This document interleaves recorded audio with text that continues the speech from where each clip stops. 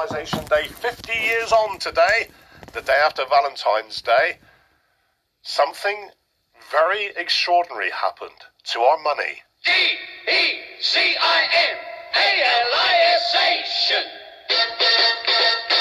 We call it decimalization.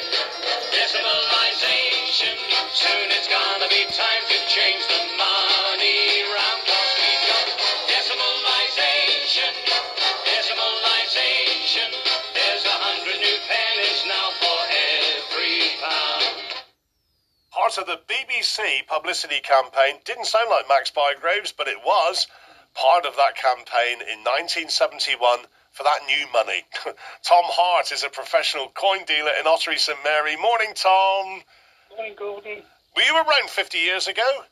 I was, but I was only about 4 years old, so I vaguely remember my granny giving me 1 pennies to get rid of in the sweet shops, and that's about all I remember. You still are a little younger than I, because I remember it at school. It was, you know all the history though, it was a baffling day for many, wasn't it? I think people were completely confused. They were used to a system based on 12s and 16s, when you go back to groats, and... Groats? Yeah, I don't go back that far. Yes, well, but that was the way the system worked, and people then had to change over to tens, and it seems so simple to us now, but back then I think people really didn't understand it.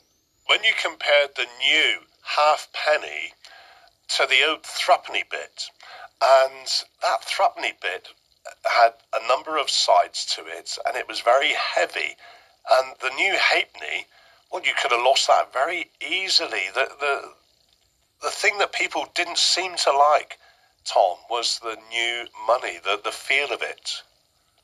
Well, I think the halfpenny, which we mentioned, that you heard people talk about, yeah. When you think that there was, the halfpenny replaced the old penny, so you went from 12 pence to the shilling to 10 pence to the shilling, 5 pence to the shilling, or 10 half pences to the shilling, and people thought they were diddled by effectively two old pennies.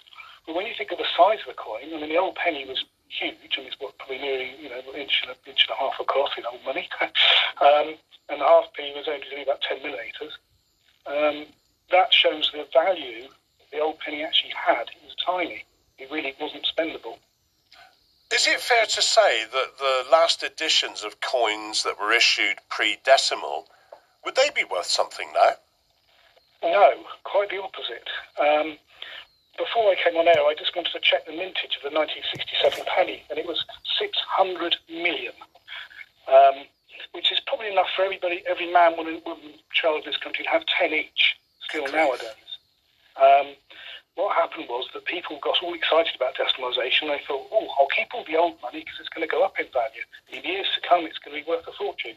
So people were trotting off down to the banks and getting £10 bags of old pennies and £10 bags of half pennies. Yeah. They had 2,400 pennies and 4,800 half pennies in £10 bags. They would buy £100 bags of florins. And the Royal Mint were rubbing their hands together, because the more that people went to the bank to hoard them, the more they minted. And the 1967 penny was minted all the way through to 1970 with the same date on it, to feed the demand of the public hoarding. Yeah. Many years ago, I bought 47,000 coins of one person. 47,000? Yeah, and they were all bagged up in mint bags, all dated 1966 and 1967. Before, when you did that deal, I'm just trying to picture the scenario. You went around, I've come for the money, mate. And did you actually count them out before you left? Make sure they were all there? Didn't need to, because they were still in mint bags, sealed by the Royal Mint. Perfect. Most of them, I mean, the copper and the brass, effectively the bronze, the pennies and halfpennies, brass three bits went to scrap metal. They were just melted for scrap. Yeah. And all the florins and shillings and halfpennies, those florins selling sixpences, they were just cashed back in the bank at face. Yeah, in the bag, so I didn't even mess about with it. But nowadays, the banks don't accept the pre-decimal stuff at all. No. They've stopped now. As I said, this is your job. You're a professional coin dealer. Dare I ask, and you don't have to tell me if it's in your personal collection or not, but the rarest or most valuable coin that you've handled that's been through your office? Probably my most memorable one was a coin of Zanzibar with a catalogue. I actually bought it at a specialist coin auction, and it was missed by the experts in a bag of other stuff. And I recognised it because I remember thinking, I've got a bit of photographic memory when it comes to coins, and I remember thinking, I've seen that coin in a book, but only as a pencil drawing. And I went home and checked it out, and it said 3 known examples, and it just said that with no photograph. And I found number 4. Wow. Which was quite fun. How much would you say it was worth?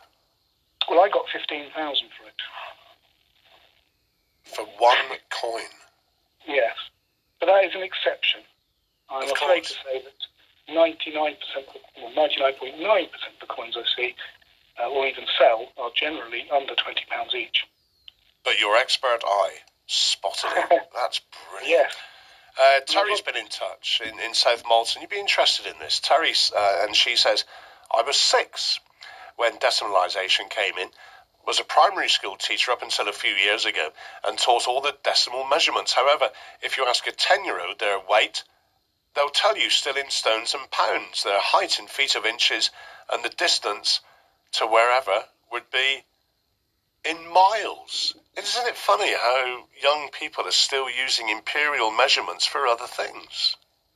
It is. I mean, you see road signs with 1 in 6 rather than the degrees on it. Yeah.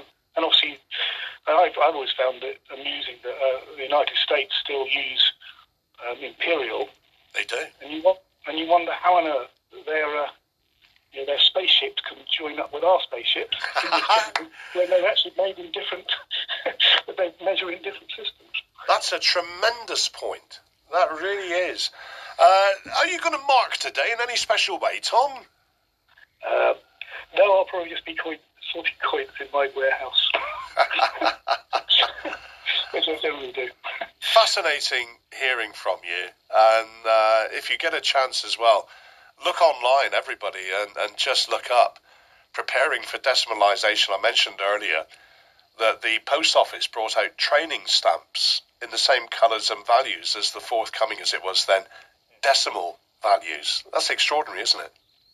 Yeah, I've never seen that. I've never seen those. But I'm not in. I'm not an expert on stamps. A philatelist, no. Yes, but you do get interesting oddities. In fact, I have a 10 pence 1971, which I found the other day. This is just an oddity, and somebody had counterstopped. It's actually been countermarked 2 shillings. Wow, that is which brilliant. I don't understand why that would be. It's possible it was used for training. Yes. Well, I've no idea, but it's a bit of an interesting oddity. Well, have a wonderful day amid your farthings, your halfpennies, your threepences, your sixpences, your florins, your half and full crowns, and dare I say, tell this one to the teenagers, your guineas. Thank you very much indeed, Tom. Thank you very much. Thank you for calling me.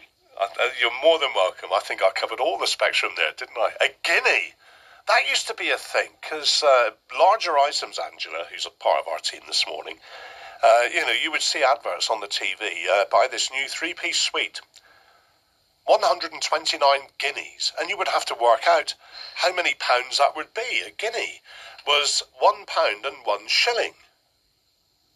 Well, there you go. I'm learning today. It's a school day today for me. Yeah, and that always confused me. A guinea.